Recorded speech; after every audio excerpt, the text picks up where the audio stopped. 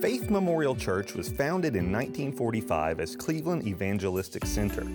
A lot has changed since then, but one thing hasn't. Faith Memorial Church's passion for Christ and compassion for the people of our community.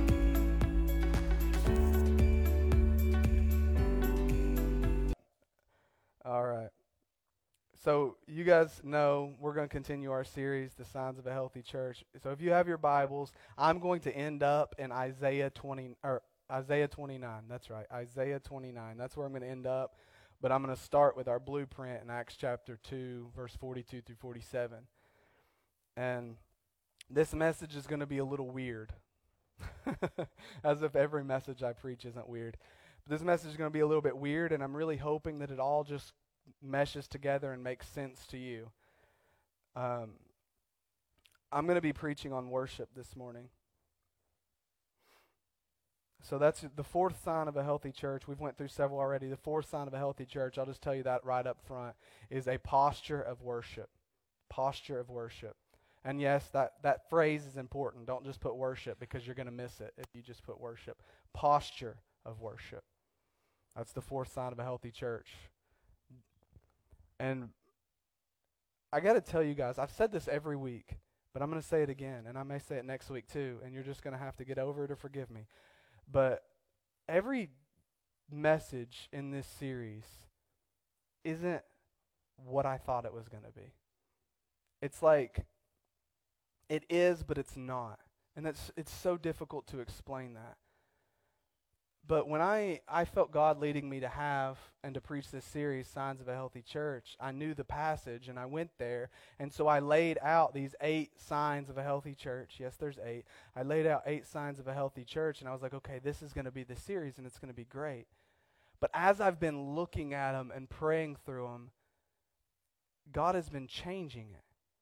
And it's not that I was wrong, per se, but I had an idea in my mind of what a healthy church looked like. And I'm sure you have an idea in your mind about what a healthy church looks like. But as God began to show me what a healthy church is, what it really is, I began to realize how not so healthy my idea was. And I don't mean that my idea of a healthy church was actually unhealthy. I just mean that it wasn't as healthy as what God's idea of a healthy church was. Now, don't hear me saying that I have now become the sum total of all wisdom and knowledge on healthy church, and I know all there is to know, because I don't. What I'm saying is God has brought me into a deeper dimension of what it is to be a healthy church. And I know more than I did. And hopefully tomorrow I'll know more than I know today. But let me give you a picture, if that's okay. I was reading this book by C.S. Lewis. He's one of my favorites of all time. He's a genius, was a genius. But anyway, he wrote this book towards the end of his life, and it's called Until We Have Faces. It's not one of his most popular ones because it's really kind of strange and weird. But he took this pagan myth of Cupid and Psyche, and he rewrote it. And that's what it's called, Until We Have Faces, a myth retold. He rewrote the book. I rewrote the myth. And instead of telling it from Psyche's perspective, he told it from her sister's perspective. And the whole point was he changed Cupid into the embodiment of Jesus, and he turned it into this Christian allegory. And it's really complex and kind of fantastic. But there's this scene in the book, and Oral, that's the sister's name, terrible name, Oral thinks that Psyche is dead. She thinks that she has been eaten, ravaged by scavenging animals. She thinks that she's dead. So she goes looking for her. And she comes into this valley, and she sees Psyche on the other side of the stream. And she's blown away because she's alive, first of all.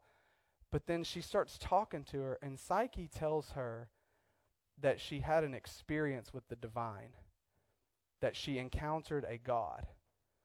And the way that she describes this is she says, look, it's not a dream. No dream could ever be that real or that fantastic. She says, but he was like a man, but he was so much more than a man. He said, it's like this. Have you ever seen someone that's healthy and then put like someone that has leprosy next to them, how does it make the healthy person look? It makes them look healthier than ever, right? It makes them look better and more healthy than they've ever been or looked on their own. The compare and contrast makes them look even healthier. And she said, next to the divine, we are like lepers next to us. Because it's the same, but it's so much more. And that's kind of like what this series has been doing to me, is it's the same, but it's so much more. Now, in the story, Oral can't see any of it. Psyche's standing there, and she's dressed in this elaborate wedding gown, and she has this chalice full of this rich wine, and Oral sees her in rags, doesn't see the cup, thinks the wine is water in Psyche's hands, and they're standing in front of this elaborate palace, and Oral can't see any of it. And she writes Psyche off as being mentally unstable. And the whole scene reminds me of this passage in John chapter 12. In John chapter 12, Jesus is praying and he talks to God and the Father, and he says, glorify your name. And God says, I have glorified it, and I will glorify it again. And it's a booming, earth-quaking, shattering voice. And there's groups of people around, and one group of people says it thundered. And another group of people say it was an angel. And Jesus and his followers know that it was the voice of the Father. Now, were the people that said it thundered wrong? No, not necessarily. Because God's voice does sound like thunder in the Bible everywhere also. Even in the Revelation song, his voice rolls like thunder. God thunders from heaven. So they had an understanding of a surface, superficial idea of what was going on. And it wasn't technically incorrect. But it took something sacred, a kairos moment, and it reduced it to something commonplace. And the other group of people that thought it was an angel, they knew that it wasn't just thunder. They knew that there was more depth to it and that something holy or sacred was going on, but they didn't know that it was God, and they didn't know that it wasn't God, so they just kind of said it was an angel. It was something other than. And then you had the people who actually knew what was going on and knew that it was the voice of God the Father. So you had these different dimensions and understandings of the same reality.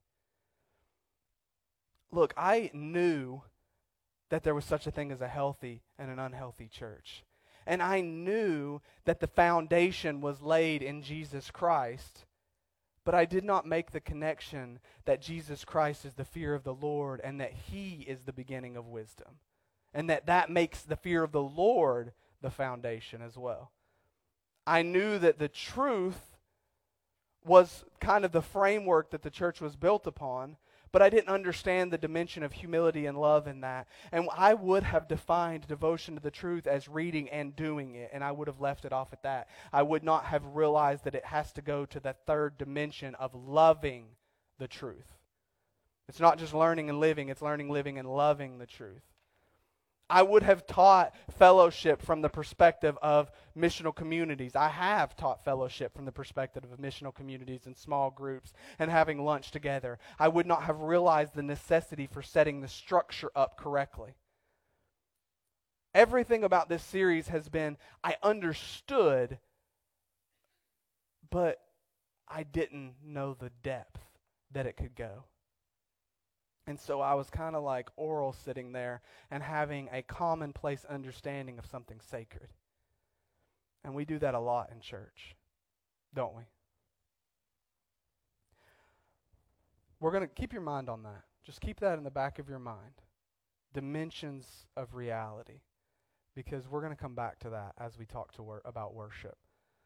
I'm trying not to jump to the end right here at the beginning. I'm just trying to lay a framework for where we're going. So I'm going to read Acts 42 through 47 and pick out two phrases. It starts off this way. It says, they, being the early church, devoted themselves to the apostles' teaching and to fellowship, to the breaking of bread and to prayer. Everyone was filled with awe at the many wonders and signs performed by the apostles. All the believers were together and had everything in common. They sold property and possessions to give to anyone who had need. Every day they continued to meet together in the temple courts. They broke bread in their homes and ate together with glad and sincere hearts, praising God and enjoying the favor of all the people. And the Lord added to their number daily those who were being saved. The two expressions I want to grab are they were filled with awe, or they were filled with wonder. Some translations say they were filled with awestruck wonder. That's the first phrase. And the second phrase is they were praising God. The reason I want both is because I want you to understand one thing about worship, is it can't just be external. And it can't just be internal. It has to be both, internal and external. See, something was going on inside of them. They were filled with wonder. They were filled with awe. There was an overwhelming occurrence or experience going on inside of them that was producing the praise. It was both. And that's why I use the word posture. Because the word posture, listen, you guys may know I love words. I like the etymology of words. The word posture actually can simultaneously mean an internal attitude or position as well as a physical stance. I can be relaxed on my couch watching football, eating Cheetos, and have a relaxed posture while simultaneously having an aggressive posture towards liberal politics. I mean, you can be both simultaneously, because posture can refer to the internal state of being as well as the physical position of your body. And worship refers to both. Does that make sense? Now here's some funny stuff. Let's add on to that a little bit. Posture, when it's taken and used as a verb, posturing, means to act or to carry out an impression. Like Robert Downey Jr. postures as Iron Man. That's where we get the word imposter from. And everybody here knows what imposter means. Somebody that's faking it or pretending to be something that they're not. And when you tie this back to worship, we have a lot of imposters in worship. We have a lot of people that are producing the outward act of worship, and there's nothing internal going on. Now, when I talk about worship, I told you we were going to be very pastoral during this series, and we were going to define everything. So when I talk about worship, I want you to understand that I am not talking about praise, and I am not talking about prayer. Now, here's the difference. Praise and prayer are pieces of the pie. Look, in the Hebrew, there's debatably 9 words for worship. In the Greek, there's 2 used primarily, but there may be a couple more. All of those express a piece of the pie. But Aristotle said this. He said, the whole is greater than the sum of its parts. And so when we're talking about worship, we're not talking about all the individual pieces of the pie added together. We're talking about the whole thing. And worship is the overarching word, the big tent that includes all of these individual pieces in it. And so when we say worship, what we're actually talking about is a preoccupation with God alone. A preoccupation with God, a focus on the person of God, a fascination with God. Worship is derived from the English word worthship, meaning that we are ascribing worth to the person that we are paying observance to or homage to, or the person that we are giving our devotion to. We are saying that they are worth our time and our song and our energy. Worship is a fixation on the person of God. Now, praise is a preoccupation with the things that God has done, is doing, or will do. We praise God. God, you filled my bank account and paid my rent on time. Thank you. That's praise. That's praise. God, you healed me. You are healing me. You will heal me. That's praise. Now, if you take praise to its logical conclusion, it will always lead you to worship. Because you cannot think about the things God has done, is doing, or will do without thinking about the one who has the character and the nature that makes him want to do those things or capable of doing those things. So if you follow praise through to its conclusion, it will end in worship and a fixation on the person of God. The same is true with prayer. Prayer is a preoccupation with a need or blessing. And if you think about your needs of yourself or someone else for long enough, eventually you will come to the one who has the power and the will to make and to meet those needs. Prayer and praise are not worship in themselves. They are pieces that lead to worship. And I've always said, if you take praise and you take prayer to their extreme end, they will be indistinguishable from worship because they will become a fixation on God. But a lot of times what we do is we kind of like, if you picture praise and prayer as like an interstate, and you're going down the interstate to get to worship, it's like a lot of times we jump off 3 or 4 exits too early. We go to prayer and we have our grocery list of requests and we make all of our needs known to God, and then we walk away. Or we come to church and we sing songs like, I don't know what's the only one that's coming to my mind is Jesus on the Main Line, tell him what you want. I don't know why, but that's the only song that's coming to my mind. But we come to church and we'll sing songs about the things that God has done and His greatness and His all of this stuff, and we fail to let it lead us to a place to where we just get completely fixated on Him for who He is, alone, Him. And I said this before we started, worship is about God's presence, not our preference. And when we get sidetracked with all these debates about things that we like or how we want the music to go, or I want 2 fast songs and 2 slow songs, or I want 1 fast song and then 3 slow songs so that way I can generate an emotional response, we are missing the point. And here's the question I have to ask. Who is worship for? Is it for us or is it for God? Because if it's for God, when is the last time, church, that we asked God what He wanted in worship? When is the last time we said, God, what songs do you want sung to you today? God, what songs do you want to hear? Or God, what about this one? God, do you even want music today? God, do you just want us to skip the songs and to worship you in another way? Or God, do you want us to put the preaching first and put the songs at the end? When's the last time we left church and we said, God, did that make you happy? No, we leave church and we say, man, I like 2 of those songs in worship, but that third one, I think she missed that key just a little bit. Or that really wasn't her key. I mean, she did pretty good in the A and the C, but man, when she hit that D, she was like, ooh.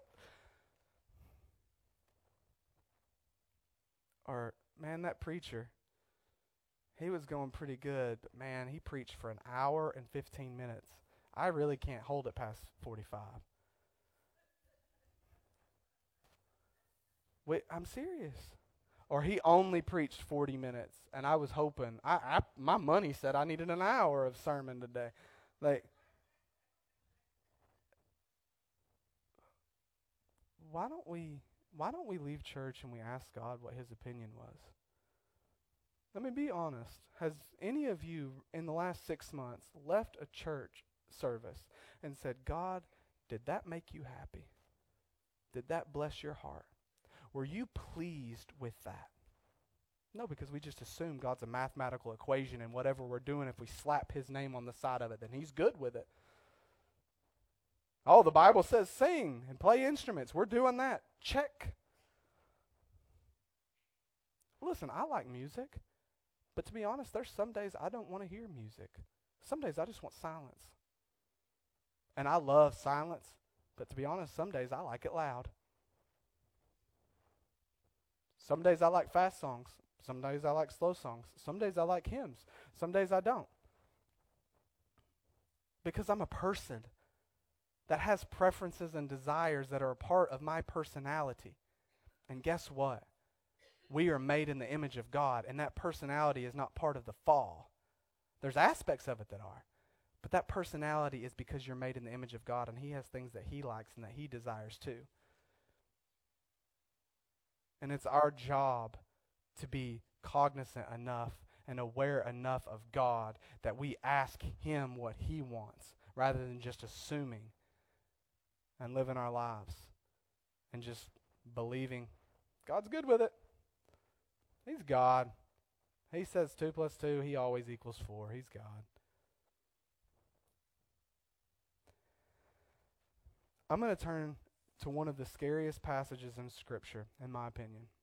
Isaiah 29, verses 1 through 16, absolutely terrify me. They terrify me. Let's read, and then I'll explain why, and you can choose to be terrified or not.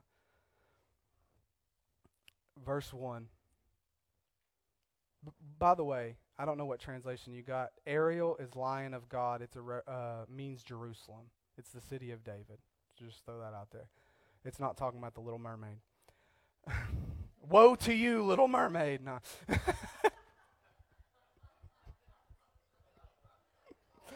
Oh my gosh.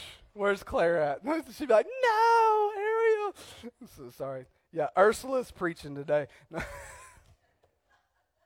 God help me. Woo! That's the Message translation is what that is. I'm sorry. Oh, Lord, help me out of this hole that I'm digging. Help me.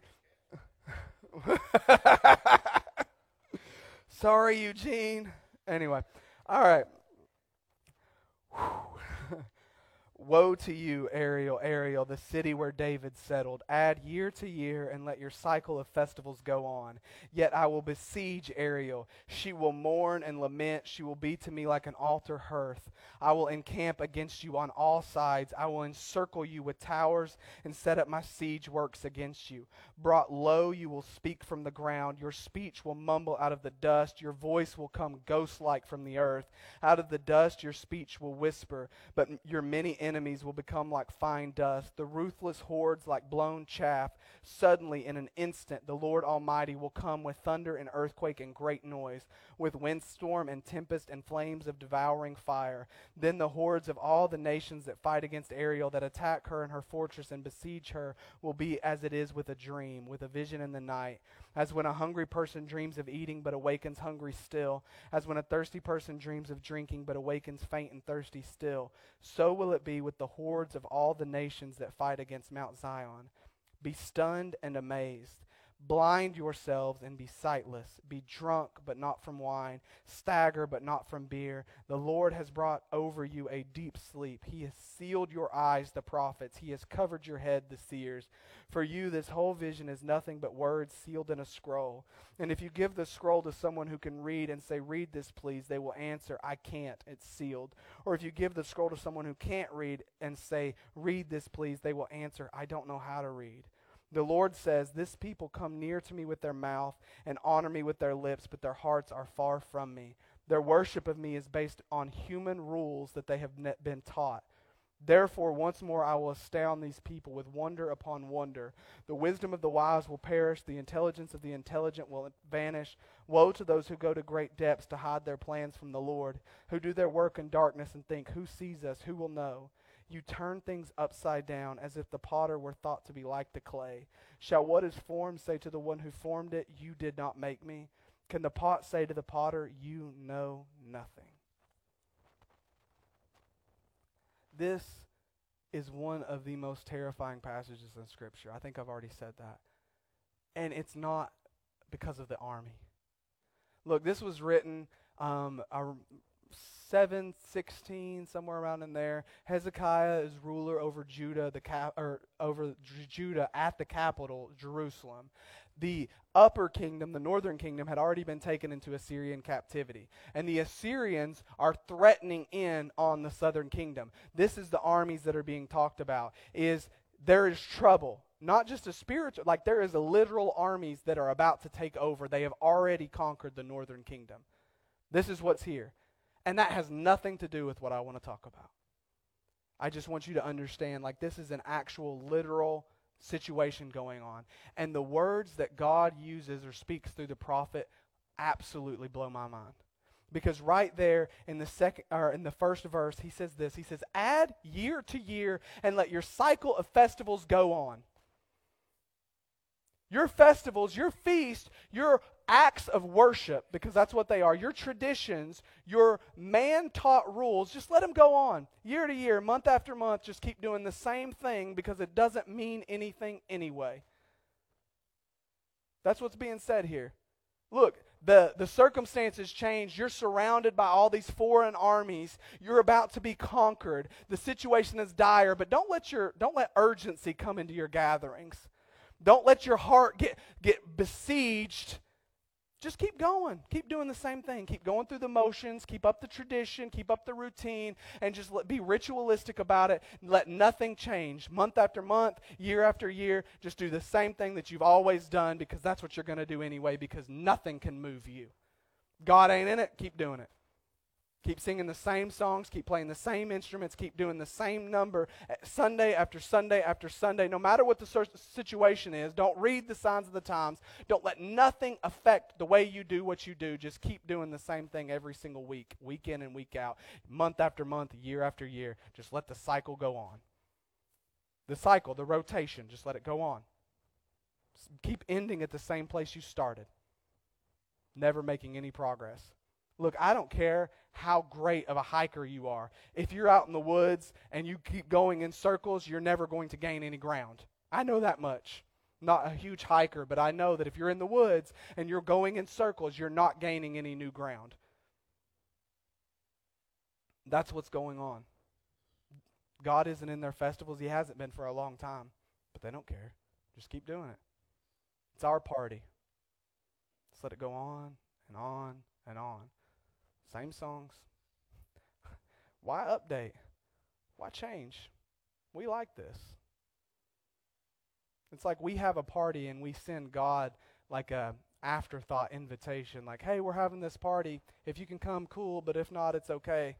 We're still going to have a good time. I mean, seriously. A lot of churches, if God never shows up in the church, they wouldn't know. We've taken entertainment and replaced it God.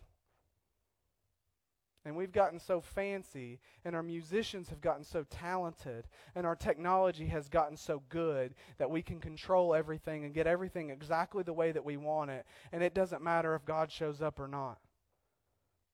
I think about the old Methodists when they had like no heaters, and they had like burning, like they had these like tubs or barrels, and they would like burn fires in the middle of their church just to stay warm, and they'd gather around that singing hymns, knowing that they could be killed.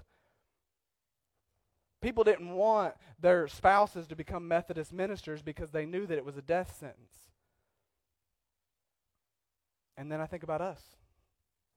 It's like, get in my air-conditioned or heated car, to drive to my air-conditioned or heated church, to sit down on my padded and comfortable seat, to stand and hear some songs that I like that are just at the right volume so that way it doesn't hurt my ears and I can hear it well, and I've got the words on the screen so that I don't really have to think about what I'm saying. I can just regurgitate what's being presented to me. It's just the cycle goes on. Trump in the White House, Biden in the White House, whoever comes next in the White House, it doesn't matter. The cycle goes on. War in Russia and the Ukraine, doesn't matter. The cycle goes on. Just cycle on and on and on, and we're just at the same spot we've been at for the last 100 years, and it's like, what is going on? And I'm not like, look, I'm not taking a club and beating you guys with it. Even people watching out here, what I'm saying is like, if there is something that is wrong, how can we keep using the same recipe and hoping to get a different result? Like, we can't keep walking in a circle and expecting something to be different this go round. Look, you walk in a circle, you're going to see the same things lap after lap after lap. And you can't suddenly say, okay, this third lap now I'm going to see something different. No, you're going to see the same things you saw every single lap before. And guess what? I don't care if you're on your 552nd lap, you're still going to see the same things on your 553rd lap. It's just going to be this, it's a cycle, on and on and on and on. And if you follow the flow of worship through this, because we're not done. And look, if you're mad about this message, I didn't say it, the Word did. Be mad at God, not me. When it goes on, he says, your voice will come ghost-like from the earth. Your voice will come ghost-like. Do you know what a ghost is? It is a projection of something that used to be alive. It is an image of something that used to have life, that used to have body and substance and vitality, but now it's nothing more than a shadow or a see-through specter that some people can see, some people can't, and you have your little episodes where people are shaking the camera like, ooh, I feel something scary in here. Like, that's a ghost. Like, and he's saying your voice, it's coming up from the earth like something that used to have life, like something that used to have meaning. Now it's just a shadow of its former self. And guess what? Just like you can see through ghosts, God sees right through that.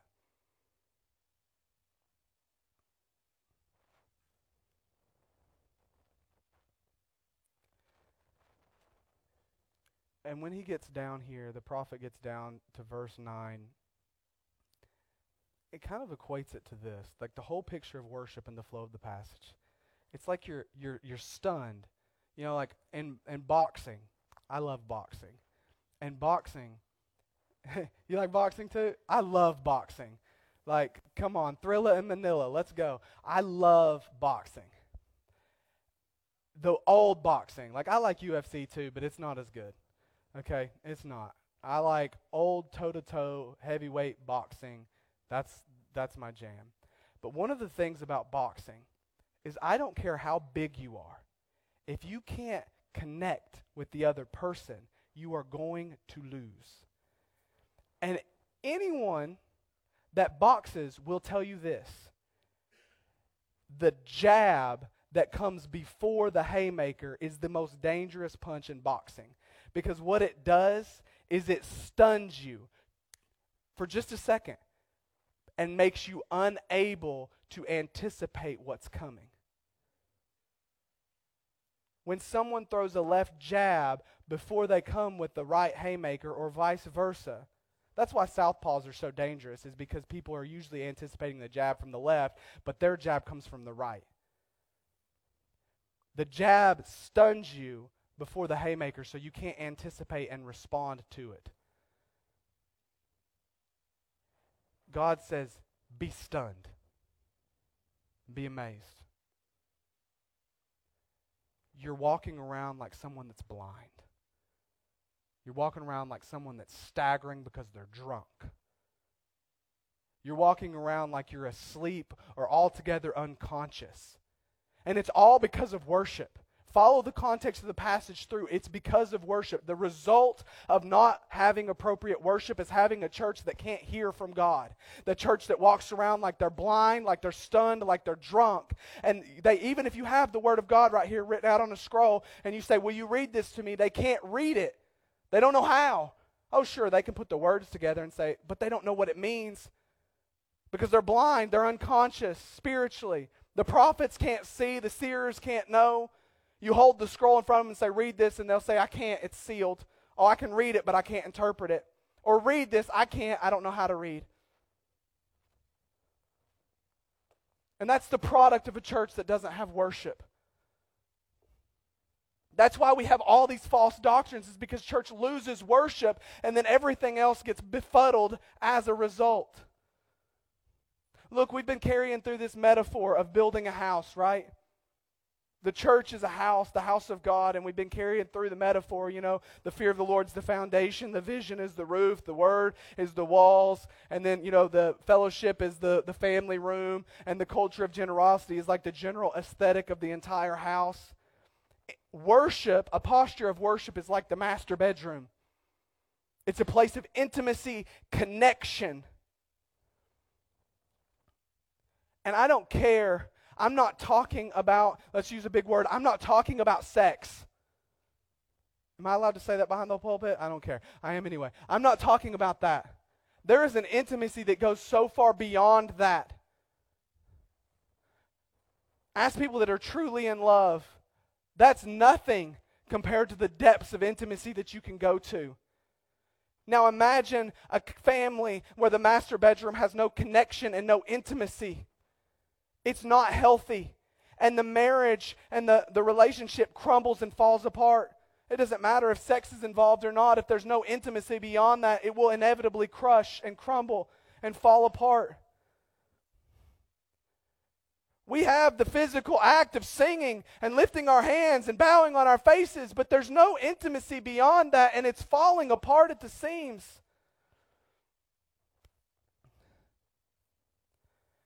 And God identifies this. He says, listen, He says, this people, they come near to me with their mouth, but their hearts, they're far from me. And you know what Jesus says? He picks up this scripture. You know what He says? He says, guess what? Isaiah prophesied well about you. He says this was, out of all the books in the Old Testament, out of all the things that were said, Jesus grabs some of them, and this is one of the things He grabs, and He holds it to the religious leaders. He says, guess what, guess what, guys? Isaiah, when he said this, he was talking about you. It's like a punch in the throat. You stand near to me. Listen, I can stand next to my wife all day long, but if there's no intimacy there, it means nothing. Imagine that people that you love. I'm going to use my kids for an example. My kids come up to me and they say all the right things, and they have all the right words, but there's never any sincerity to it. You know how devastating that is? It's like, oh yeah, I love you. Do you love me? Yeah, I love you. Can you imagine if that was the way Peter responded to Jesus? Peter, do you love me? Yeah, I love you. I think that conversation would have went a little bit differently if that would have been the case. There has to be something more, like some substance behind it. Not just singing the right songs, not just raising the hands, not just falling on your face, not just dancing and running and having a good time. Those things are cool, and I love every one of them. But I'm saying, like, that can't be all there is. There has to be more to worship than just a physical response or just an outward response. I don't care if we say the right things. He says they say the right things. They're near to me with their mouth. They come in my house and say the right things, but their hearts aren't in it. Their hearts aren't in it.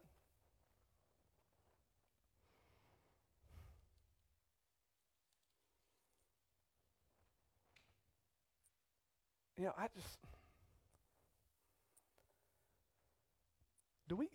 do you get that? That God is literally,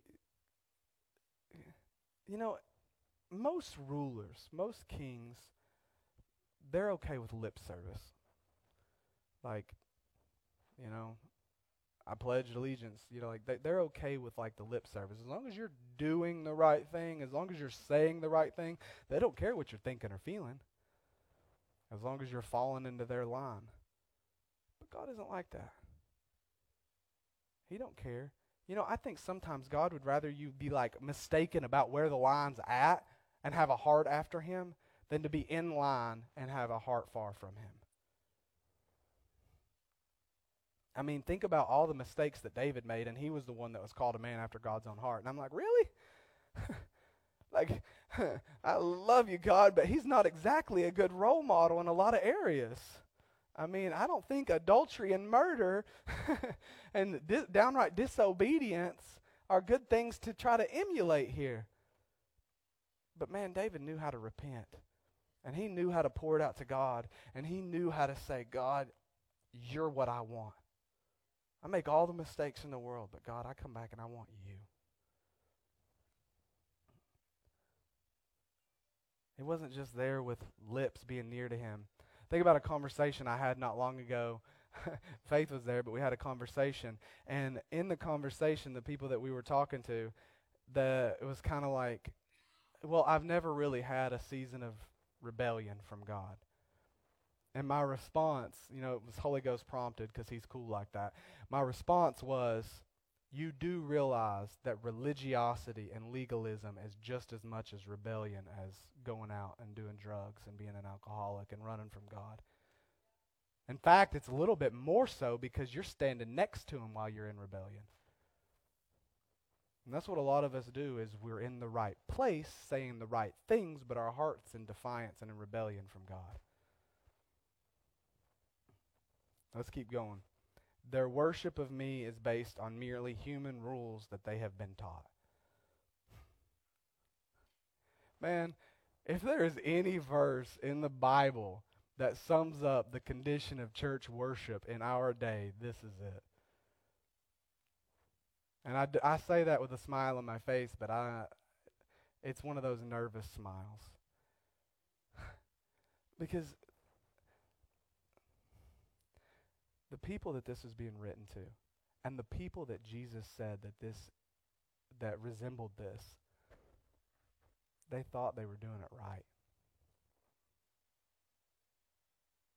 That's why this is the most terrifying passage, because they thought they were doing it right. I mean, you're sitting there and you're going through your life and you're keeping the law and you're keeping your festivals and you're dictating what you eat based on what God says. I mean, you can't have bacon, for God's sake. Like, I mean, that is, like, you can't have bacon? I mean, that's a sacrifice. Look, I sacrifice for the Lord, but, I mean, giving up bacon, like, they deserve a gold medal in heaven. But you're sitting there and you're like, everything about your life is dictated according to this. And you find out you're doing it wrong. You find out that you're nowhere near where God wants you to be. I mean, how difficult is that, church? Because here's the thing. If that was true of the Pharisees in Jesus' day, who were trying to bring back the law to prominence, who were trying to work the law and building up these traditions and trying to impose that on the people, like, they were trying. And yeah, there were a few bad nuts in them. There always is. They're people. But they were trying to be zealous for God's law. And they find out they're doing it wrong. If that's true of them, don't you think there's a remote possibility that it's true of us? You know, I wonder sometimes, and I just ask God sometimes, like, God, come down and just, you know, I know this is terrible, but, like, have coffee with me, Lord, and tell me what I need to do. Because, you know, sitting here and, like, trying to figure it out, like, there's some joy in that, but there's some terror in that too. And that's why Paul says, work out your salvation with fear and trembling. Don't just assume that because that's what's always been done, that's what always needs to be done. Sometimes we have to rethink things a little bit. Sometimes things change from generation to generation, and sometimes we get so caught up in things that don't matter because of our preference. And it's like, what are we trying to accomplish here? What is God wanting us to do? Because after all, worship is supposed to be about Him. And if you go all the way down, I'll skip down and I'll work towards bringing this towards a close. In verse 16 it says this. It says, you turn things upside down.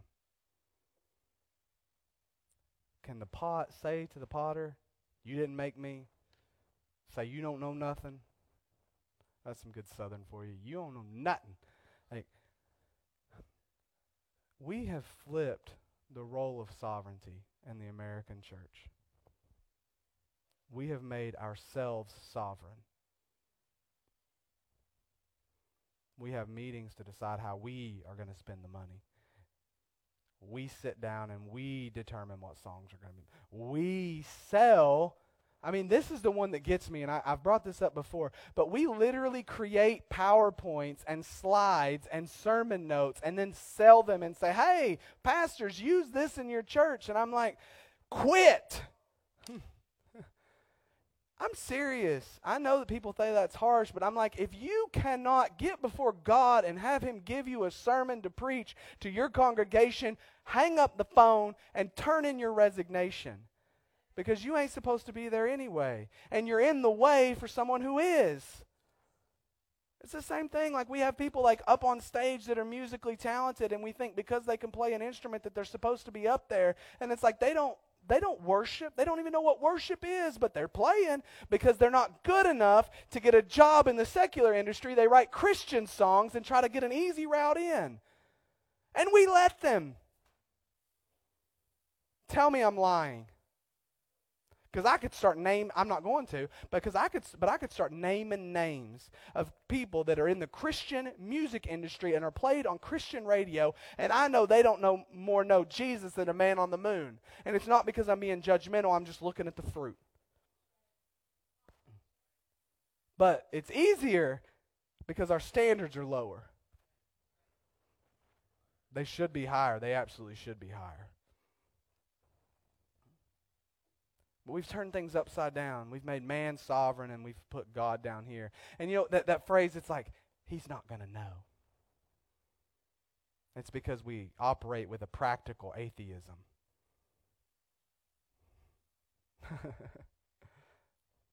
That's true. We come and we worship God, but we live our lives like we're atheists a lot of times. And I hate it. And I'm not beating up on you guys. I'm just saying something's got to change. I don't know what. I can tell you this, a couple things that I do know.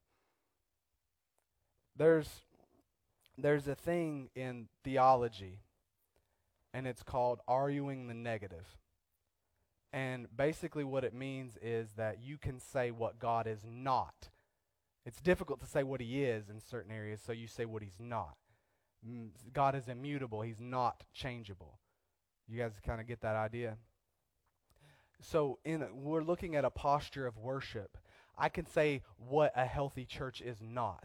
A healthy church is not where man is sovereign over the worship service. A healthy church is not where everything is external only. A healthy church is not where man picks the songs and we determine the tempo and we determine which songs are sung and why and we determine the order of the service. That is not a healthy church. A healthy church is not people that are more concerned about their preference than God's presence. You see where I'm getting at? All the things that we've went through, a healthy church is not those things. So if we know what a healthy church is not, it begins to help us more define what a posture of worship in a healthy church looks like. And the one thing that I can say is it's surrender. An internal and an external posture of surrender. Look, going back to the way that I started this about the dimensions of reality, people can come in and they can say, oh yeah, the church is singing. And it's true, the church is singing. But that is a very commonplace description of what the church is doing when they're singing, or what the church is supposed to be doing when they're singing. And then someone else comes in and says, well, they're worshiping a God. That is also true, but they're only parts of reality. And when you leave it at that, it becomes almost offensive to the people that are actually engaged in the furthest depth of a reality, which means they are paying and surrendering everything in that moment to God. What has a sacred moment to the casual observer looks something like commonplace. In church, we have a choice. We can be the people standing on the outside looking and not even seeing that proverbial palace like Oral, and we don't see the gown, and we don't see the palace, and we don't see the chalice, and we can't taste the wine, and we don't see the deity because we are so tethered to the natural that we don't realize that there's something more. There's something deeper. And that should be the word that categorizes everything about your worship. More. God, I want more of you. I want to go deeper with you. I want more intimacy. Can you imagine me saying to my wife, hey, we're almost at 10 years. At this next anniversary, that's as deep as I want to go. That's as intimate as I want to get. So let's just not progress any further beyond this point. That wouldn't really be good, would it? No, because the desire for greater depths of intimacy is a product of current intimacy. And if we don't have a desire for greater depths, then we don't have intimacy in the first place. Worship is knowing who God is and ascribing worth to Him, sacrifice ourselves, but it's also knowing that we can always go further We can always go deeper. We can always go beyond. And that posture of worship is a desire and a readiness to go beyond and surrender in the moment. Does that make sense? So, church, would you rather be psyche or would you rather be oral? Would you rather be the ones that heard thunder or heard angels, or would you rather be with Jesus and the disciples and know that it was the voice of the Father speaking?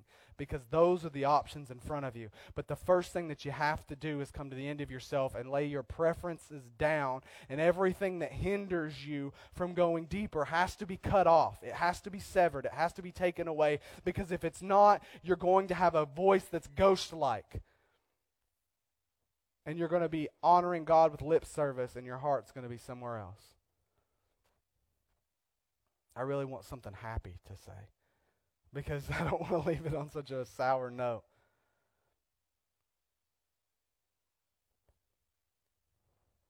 But the Bible does say this. It says, seek and you will find.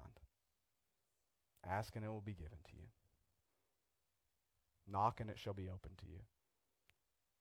So God does invite us to seek, promising that He will never disappoint us in that seeking. So, are we going to be a church that maintains a posture of worship?